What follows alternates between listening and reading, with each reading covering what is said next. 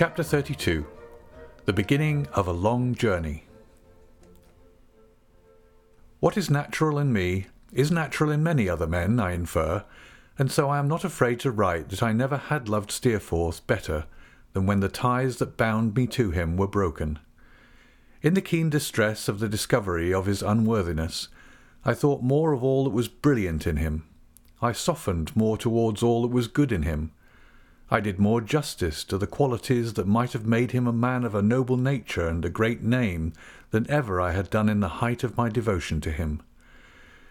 Deeply as I felt my own unconscious part in this pollution of an honest home, I believed that if I had been brought face to face with him, I could not have uttered one reproach. I should have loved him so well still, though he fascinated me no longer. I should have held in so much tenderness the memory of my affection for him, that I think I should have been as weak as a spirit-wounded child in all but the entertainment of a thought that we could ever be reunited. That thought I never had. I felt as he had felt that all was at an end between us. What his remembrances of me were, I have never known. They were light enough, perhaps, and easily dismissed, but mine of him were as the remembrances of a cherished friend who was dead. Yes, Steerforth, long removed from the scenes of this poor history. My sorrow may bear involuntary witness against you at the judgment throne, but my angry thoughts or my reproaches never will, I know. The news of what had happened soon spread through the town, insomuch that as I passed along the streets next morning, I overheard people speaking of it at their doors. Many were hard upon her, some few were hard upon him, but towards her second father and her lover there was but one sentiment.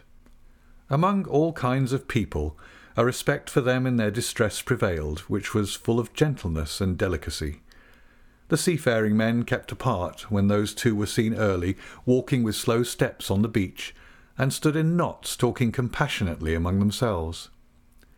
It was on the beach, close down by the sea, that I found them. It would have been easy to perceive that they had not slept all last night, even if Peggotty had failed to tell me of their still sitting just as I left them when it was broad day. They looked worn, and I thought Mr. Peggotty's head was bowed in one night more than in all the years I had known him. But they were both as grave and steady as the sea itself. Then, lying beneath a dark sky, waveless, yet with a heavy roll upon it, as if it had breathed in its rest, and touched on the horizon with a strip of silvery light from the unseen sun.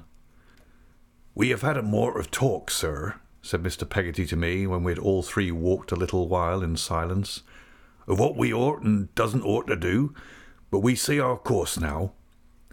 I happened to glance at Ham, then looking out to sea upon the distant light, and a frightful thought came into my mind. Not that his face was angry, for it was not.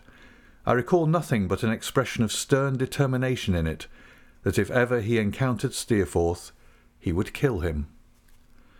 "My duty here, sir," said Mr. Peggotty, "is done. I am going to seek my—" He stopped, and went on in a firmer voice, "I am going to seek her. That's my duty evermore." He shook his head when I asked him where he would seek her, and inquired if I were going to London tomorrow. I told him I had not gone to-day, fearing to lose the chance of being of any service to him, but that I was ready to go when he would.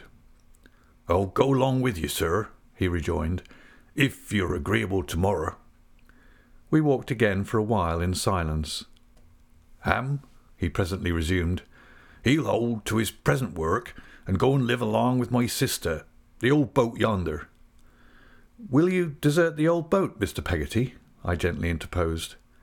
"My station, Master Davy," he returned, "ain't there no longer, and if ever a boat foundered since there was darkness on the face of the deep, that one's gone down. But no, sir, no, I don't mean as it should be deserted, fur from that." We walked again for a while, as before, until he explained. "My wishes is, sir, as it shall look day and night, winter and summer, as it always looked, since she first knowed it. If ever she should come a-wandering back, I wouldn't have the old place seem to cast her off, you understand, but seem to tempt her to draw nigher to it, and to peep in, maybe, like a ghost, out of the wind and rain, through the old winder at the old seat by the fire.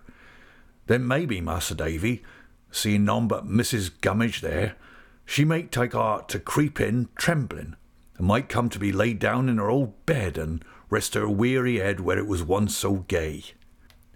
I could not speak to him in reply, though I tried. "Every night," said Mr. Peggotty, "as regular as the night comes, the candle must be stood in its old pane of glass, that if ever she should see it, it may seem to say, 'Come back, my child, come back.' If ever there's a knock, ham, particular a soft knock, after dark, at your aunt's door, don't you go nigh it. Let it be her, not you, that sees my fallen child." He walked a little in front of us, and kept before us for some minutes. During this interval, I glanced at Ham again, and observing the same expression on his face, and his eyes still directed to the distant light, I touched his arm. Twice I called him by his name, in the tone in which I might have tried to rouse a sleeper before he heeded me. When I at last inquired on what his thoughts were so bent, he replied, "On what's afore me, Mas'r Davy, and over yon." "On the life before you, do you mean?" He had pointed confusedly out to sea. "Aye, Mas'r Davy, I don't right know how 'tis, but from over yon there seemed to me to come the end of it like," looking at me as if he were waking, but with the same determined face. "What end?" I asked, possessed by my former fear. "I don't know," he said thoughtfully. "I was calling to mind that the beginning of it all did take place here, and then the end come. But it's gone, Mas'r Davy," he added, answering, as I think, my look. "You ain't no call to be afeard of me, but I'm kinder muddled. I don't fare to feel no matters," which was as much as to say that he was not himself, and quite confounded. Mr. Peggotty stopping for us to join him, we did so and said no more. The remembrance of this, in connection with my former thought, however, haunted me at intervals, even until the inexorable end came at its appointed time. We insensibly approached the old boat, and entered. Mrs. Gummidge, no longer moping in her especial corner, was busy preparing breakfast. She took Mr. Peggotty's hat, and placed his seat for him, and spoke so comfortably and softly that I hardly knew her.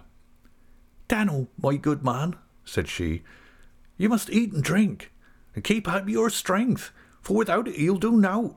Try that, said dear soul, and if I disturb you with my clicketing," she meant her chattering, "tell me so, Dan'l, and I won't." When she had served us all, she withdrew to the window, where she sedulously employed herself in repairing some shirts and other clothes belonging to Mr. Peggotty, and neatly folding and packing them in an old oilskin bag, such as sailors carry.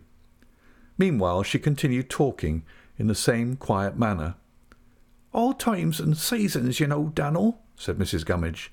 "I shall be allus here, and everything will look according to your wishes. I'm a poor scholar, but I shall write to you odd times when you're away, and send my letters to Mas'r Davy. Maybe you'll write to me, Dan'l, odd times, and tell me how you fare to feel upon your lone lorn journeys." "You'll be a solitary woman here, I'm afeard," said Mr. Peggotty. "No, no, Dan'l," she returned. "I shan't be that. Don't you mind me. I shall have enough to do to keep a being for you." Mrs. Gummidge meant a home. "Again, you come back, to keep a being here for any that may hap to come back. Dan'l, in the fine time I shall set outside the door as I used to do. If any should come nigh, they shall see the old widow woman true to 'em a long way off." What a change in Mrs. Gummidge in a little time! She was another woman. She was so devoted, she had such a quick perception of what it would be well to say, and what it would be well to leave unsaid. She was so forgetful of herself, and so regardful of the sorrow about her, that I held her in a sort of veneration. The work she did that day. There were many things to be brought up from the beach and stored in the outhouse, as oars, nets, sails, cordage, spars, lobster pots, bags of ballast, and the like, and though there was abundance of assistance rendered, There being not a pair of working hands on all that shore but would have laboured hard for Mr. Peggotty, and been well paid in being asked to do it, yet she persisted all day long in toiling under weights that she was quite unequal to, and fagging to and fro on all sorts of unnecessary errands. As to deploring her misfortunes, she appeared to have entirely lost the recollection of ever having had any. She preserved an equable cheerfulness in the midst of her sympathy, which was not the least astonishing part of the change that had come over her. Querulousness was out of the question.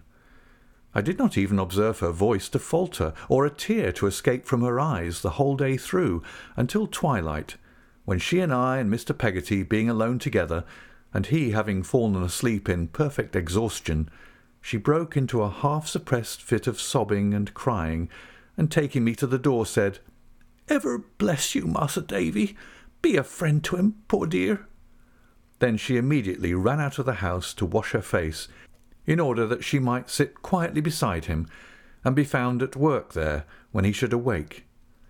In short, I left her, when I went away at night, the prop and staff of Mr. Peggotty's affliction, and I could not meditate enough upon the lesson that I read in Mrs. Gummidge, and the new experience she unfolded to me. It was between 9 and 10 o'clock, when, strolling in a melancholy manner through the town, I stopped at Mr. Omer's door. Mr. Omer had taken it so much to heart, his daughter told me, that he had been very low and poorly all day, and had gone to bed without his pipe. "A deceitful, bad-hearted girl," said Mrs. Joram. "There was no good in her ever." "Don't say so," I returned. "You don't think so?" "Yes, I do," cried Mrs. Joram angrily. "No, no," said I. Mrs. Joram tossed her head, endeavouring to be very stern and cross, but she could not command her softer self, and began to cry.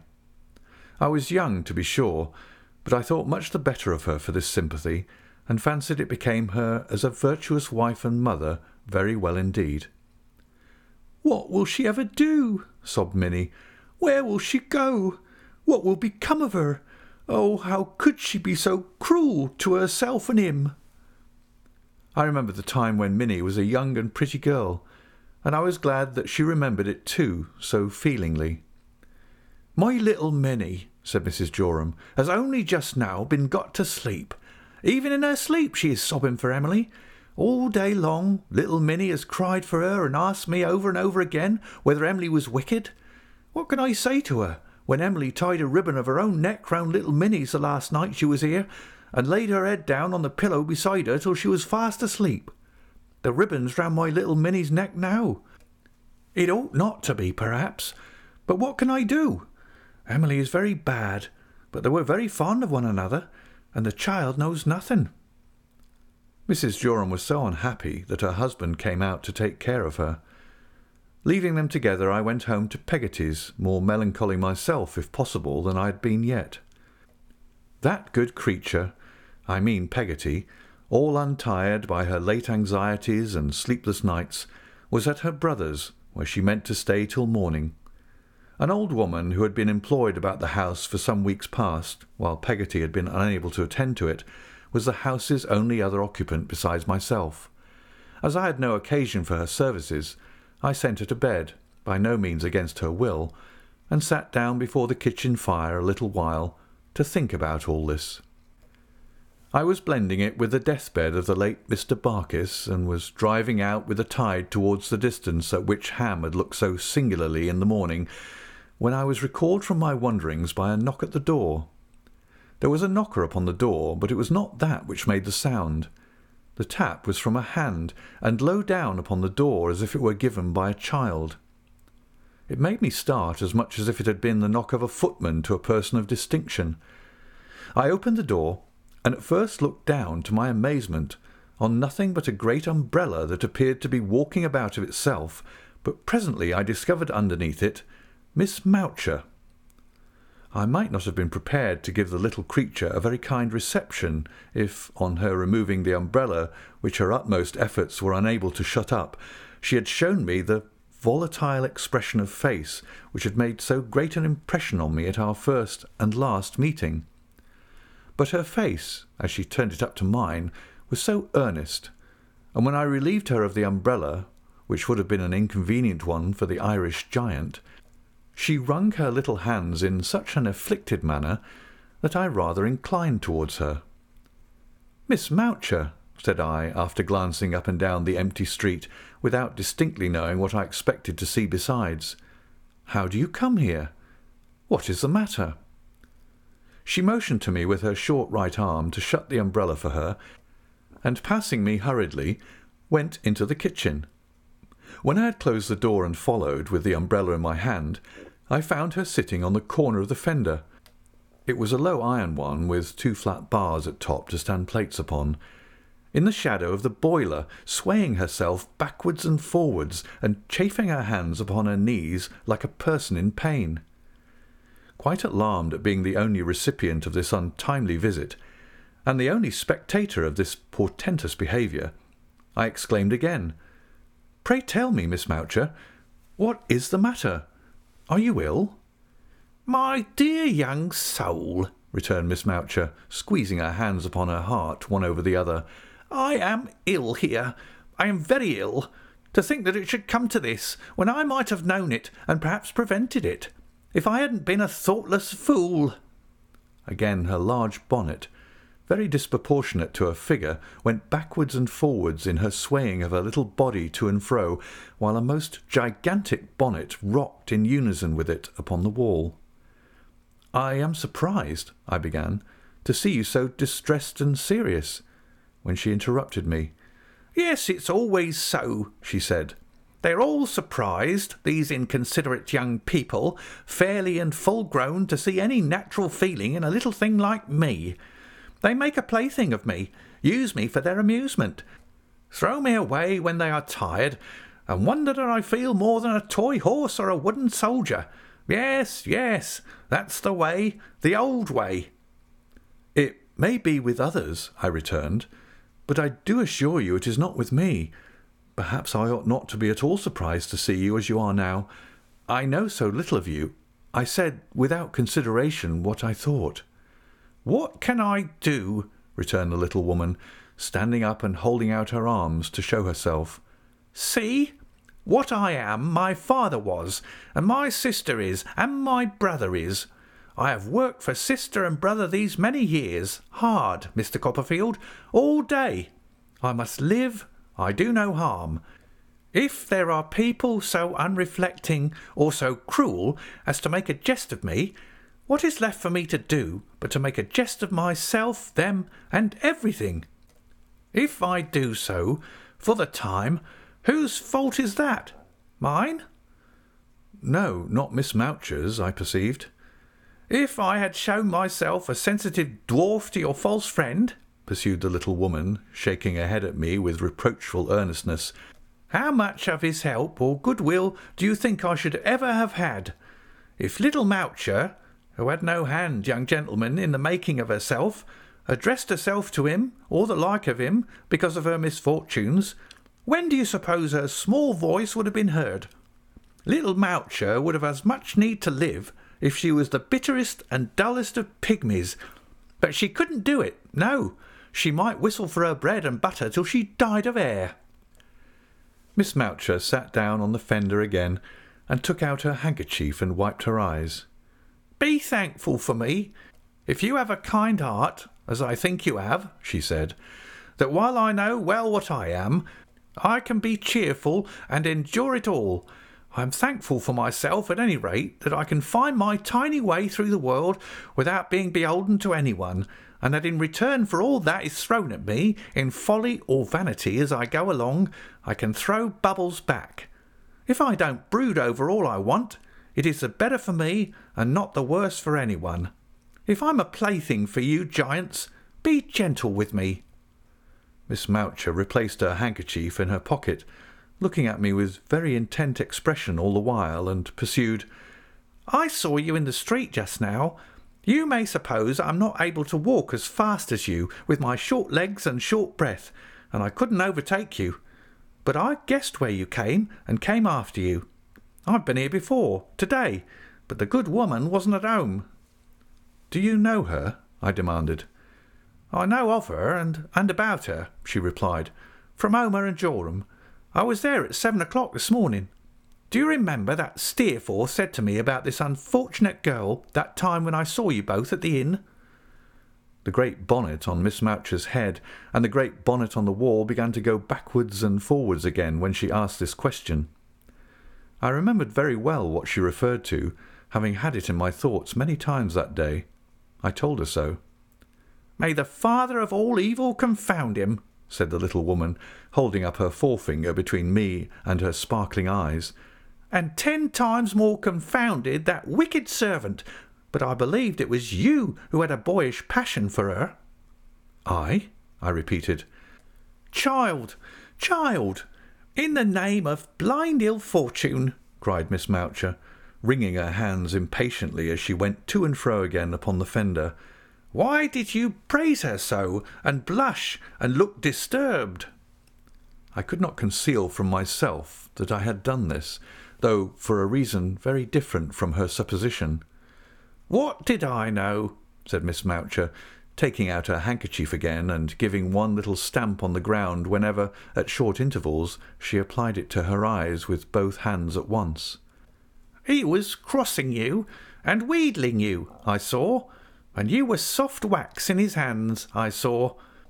Had I left the room a minute when this man told me that young Innocence, so he called you, and you may call him old Guilt all the days of your life, had set his heart upon her, and she was giddy and liked him, but his master was resolved that no harm should come of it, more for your sake than for hers, and that was their business here.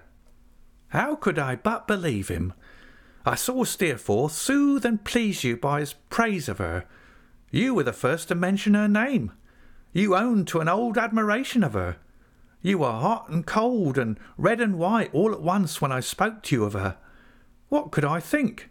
What did I think? But that you were a young libertine in everything but experience, and had fallen into hands that had experience enough, and could manage you, having the fancy, for your own good. Oh, they were afraid of my finding out the truth," exclaimed Miss Moucher, getting off the fender and trotting up and down the kitchen with her 2 short arms distressfully lifted up.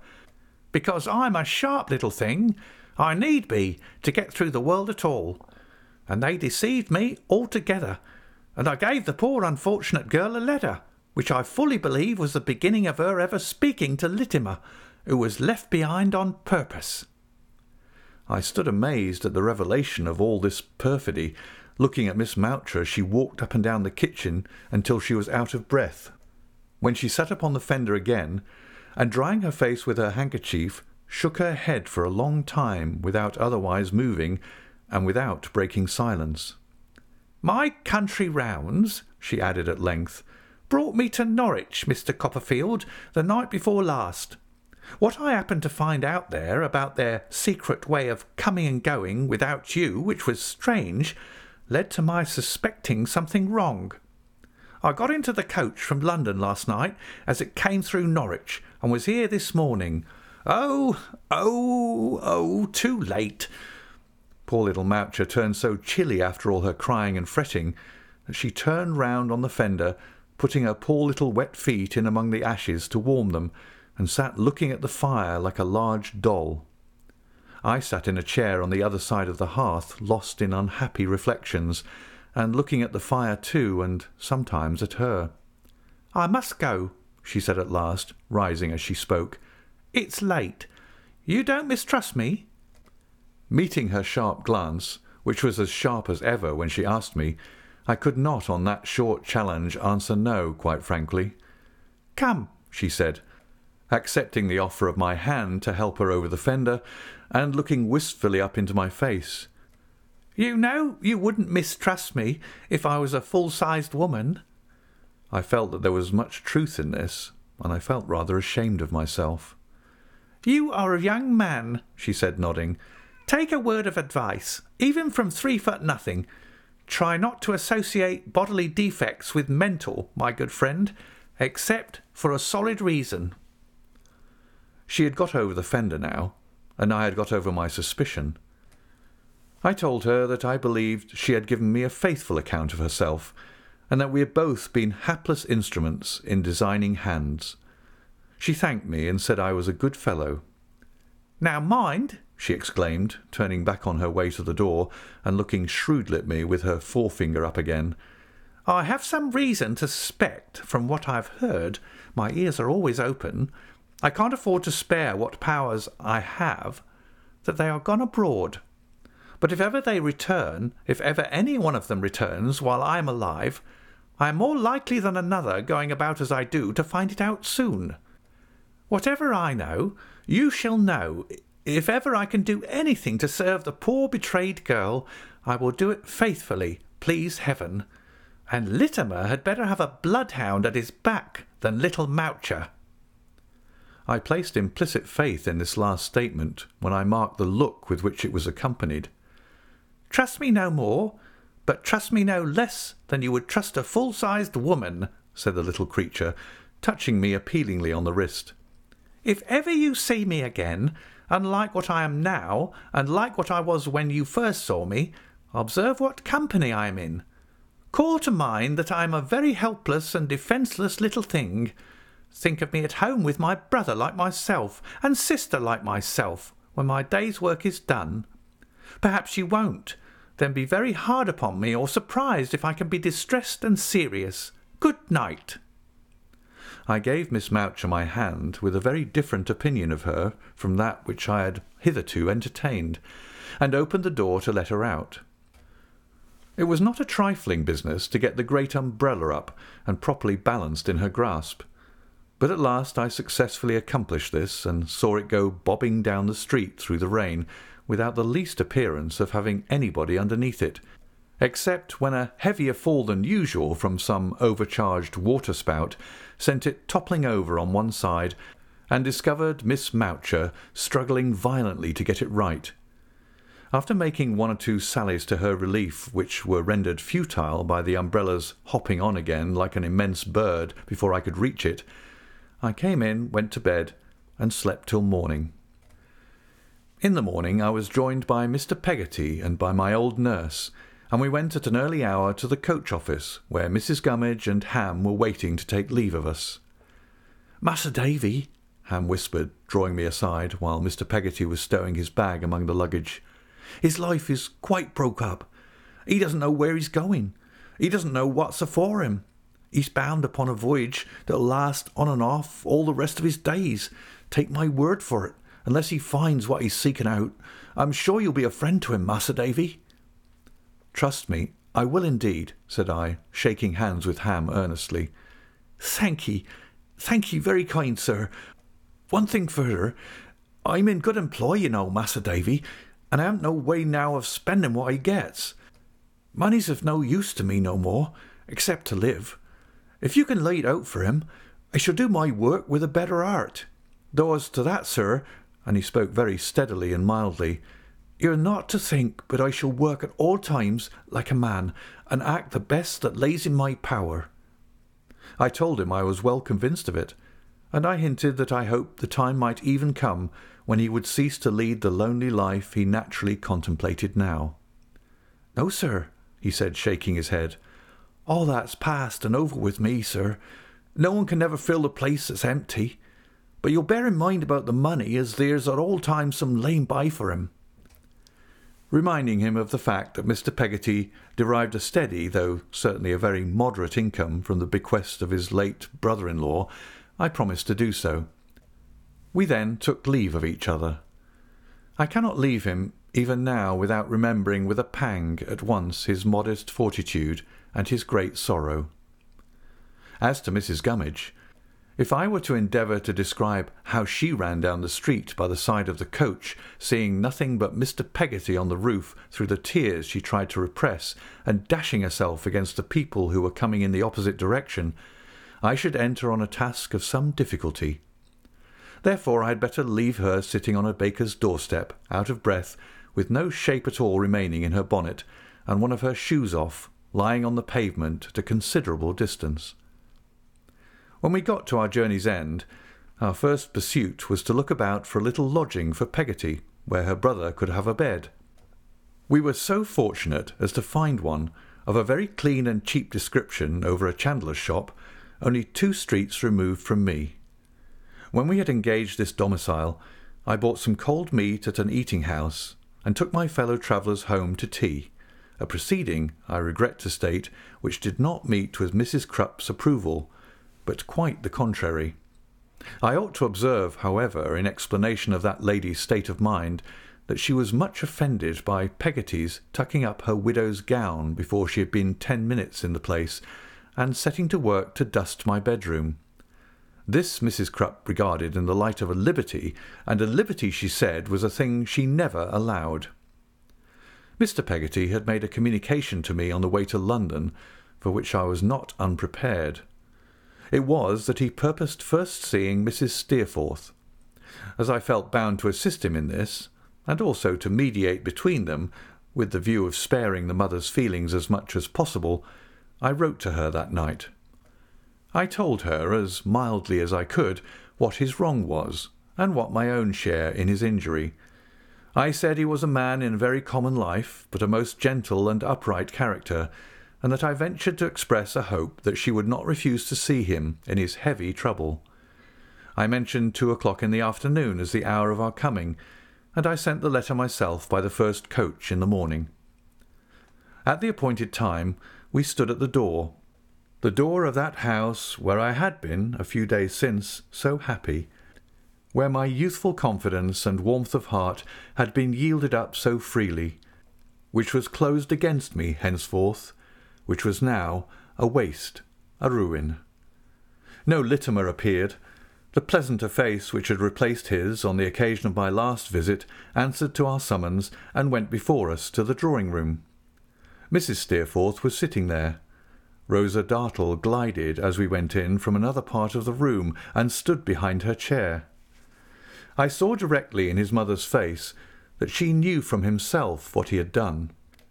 It was very pale, and bore the traces of deeper emotion than my letter alone, weakened by the doubts her fondness would have raised upon it, would have been likely to create. I thought her more like him than ever I had thought her, and I felt, rather than saw, that the resemblance was not lost on my companion.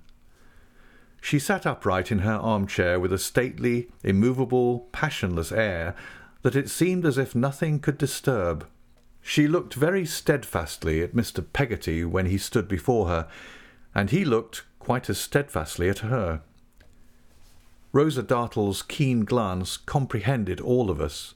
For some moments not a word was spoken. She motioned to Mr. Peggotty to be seated. He said in a low voice, "I shouldn't feel it natural, ma'am, to be sitting down in this house. I'd sooner stand." And this was succeeded by another silence, which she broke thus. "I know with deep regret what has brought you here. What do you want of me? What do you ask me to do?" He put his hat under his arm, and, feeling in his breast for Emily's letter, took it out, unfolded it, and gave it to her. "Please to read that, ma'am. That's my niece's hand." She read it in the same stately and impassive way, untouched by its contents, as far as I could see, and returned it to him. "Unless he brings me back a lady," said Mr. Peggotty, tracing out that part with his fingers, "I come to know, ma'am, whether he will keep his word." "No," she returned. "Why not?" said Mr. Peggotty. "It is impossible. He would disgrace himself. You cannot fail to know that she is far below him." "Raise her up," said Mr. Peggotty. "She is uneducated and ignorant." "Maybe she's not. Maybe she is," said Mr. Peggotty. "I think not, ma'am, but I'm no judge of them things. Teach her better." "Since you oblige me to speak more plainly, which I am very unwilling to do, her humble connections would render such a thing impossible, if nothing else did." "Hark to this, ma'am," he returned slowly and quietly. "You know what it is to love your child. So do I. If she was 100 times my child, I couldn't love her more. You don't know what it is to lose your child. I do. All the heaps of riches in the world would be nowt to me, if they was mine, to buy her back. But save her from this disgrace, and she shall never be disgraced by us. Not one of us that she's growed up among, not one of us that's lived along with her and had her for their all in all these many years, will ever look upon her pretty face again. We'll be content to let her be. We'll be content to think of her far off as if she was underneath another sun and sky. We'll be content to trust her to her husband, to her little children perhaps, and bide the time when all of us shall be alike in quality before our God."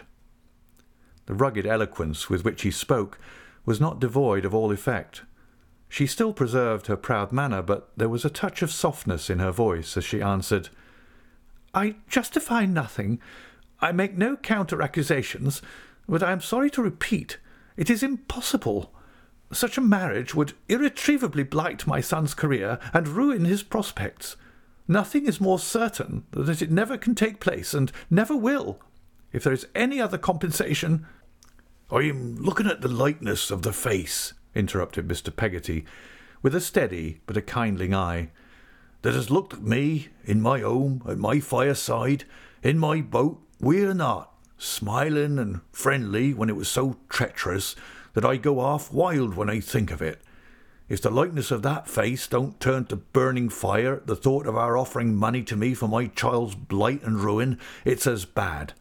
I don't know, being a lady's, but what it's worse."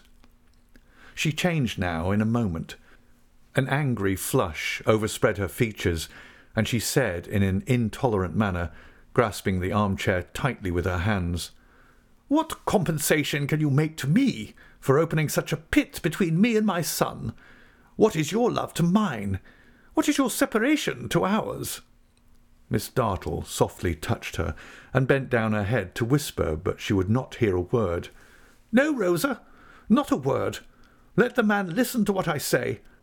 My son, who has been the object of my life, to whom its every thought has been devoted, whom I have gratified from a child in every wish, from whom I have had no separate existence since his birth, to take up in a moment with a miserable girl and avoid me, to repay my confidence with systematic deception for her sake, and quit me for her, to set this wretched fancy against his mother's claims upon his duty, love, respect, gratitude, claims that every day and hour of his life should have strengthened into ties that nothing could be proof against.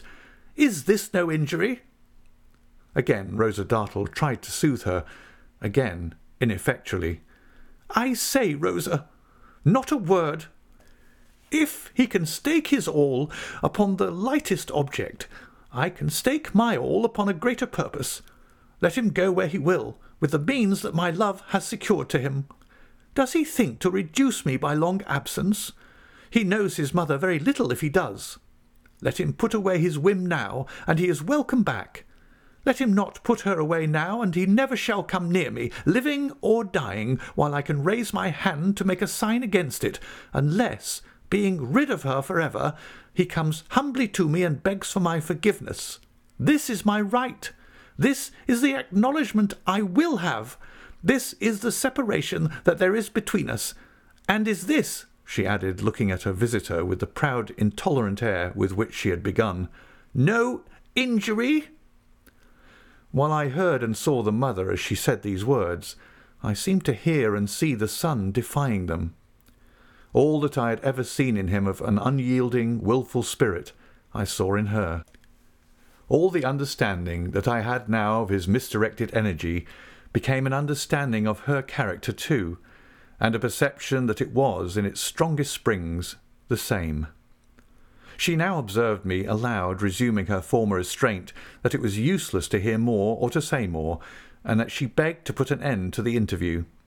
She rose with an air of dignity to leave the room, when Mr. Peggotty signified that it was needless. "Don't fear me being any hindrance to you. I have no more to say, ma'am," he remarked as he moved towards the door. "I come here with no hope, and I take away no hope. I have done what I thought should be done, but I never looked for any good to come of me standing where I do. This has been too evil a house for me and mine, for me to be in my right senses and expect it." With this we departed, leaving her standing by her elbow-chair, a picture of a noble presence and a handsome face. We had on our way out to cross a paved hall with glass sides and roof, over which a vine was trained. Its leaves and shoots were green then, and the day being sunny, a pair of glass doors leading to the garden were thrown open. Rosa Dartle, entering this way with a noiseless step when we were close to them, addressed herself to me. "You do well," she said, "indeed, to bring this fellow here." Such a concentration of rage and scorn as darkened her face and flashed in her jet-black eyes, I could not have thought compressible even into that face. The scar made by the hammer was, as usual in this excited state of her features, strongly marked. When the throbbing I had seen before came into it as I looked at her, she absolutely lifted up her hand and struck it. "This is a fellow," she said, "to champion and bring here, is he not? You are a true man." "Miss Dartle," I returned, "you are surely not so unjust as to condemn me." "Why do you bring division between these two mad creatures?" she returned. "Don't you know that they are both mad with their own self-will and pride?" "Is it my doing?" I returned. "Is it your doing?" she retorted. "Why do you bring this man here?" "He is a deeply injured man, Miss Dartle," I replied. "You may not know it." "I know that James Steerforth," she said with her hand on her bosom, as if to prevent the storm that was raging there from being loud, "has a false, corrupt heart, and is a traitor. But what need I know or care about this fellow and his common niece?" "Miss Dartle," I returned, "you deepen the injury. It is sufficient already. I will only say at parting that you do him a great wrong." "I do him no wrong," she returned. "They are a depraved, worthless set. I would have her whipped." Mr. Peggotty passed on without a word and went out the door. "Oh, shame, Miss Dartle, shame," I said indignantly. "How can you bear to trample on his undeserved affliction?" "I would trample on them all," she answered. "I would have his house pulled down. I would have her branded on the face, dressed in rags, and cast out in the streets to starve. If I had the power to sit in judgment on her, I would see it done. See it done? I would do it. I detest her. If ever I could reproach her with her infamous condition, I would go anywhere to do so. If I could hunt her to the grave, I would. If there was any word of comfort that would be a solace to her in her dying hour, and only I possessed it, I wouldn't part with it for life itself." The mere vehemence of her words can convey, I am sensible, but a weak impression of the passion by which she was possessed, and which made itself articulate in her whole figure, though her voice, instead of being raised, was lower than usual. No description I could give of her would do justice to my recollection of her, or to her entire deliverance of herself to her anger. I have seen passion in many forms, but I have never seen it in such a form as that. When I joined Mr. Peggotty, he was walking slowly and thoughtfully down the hill.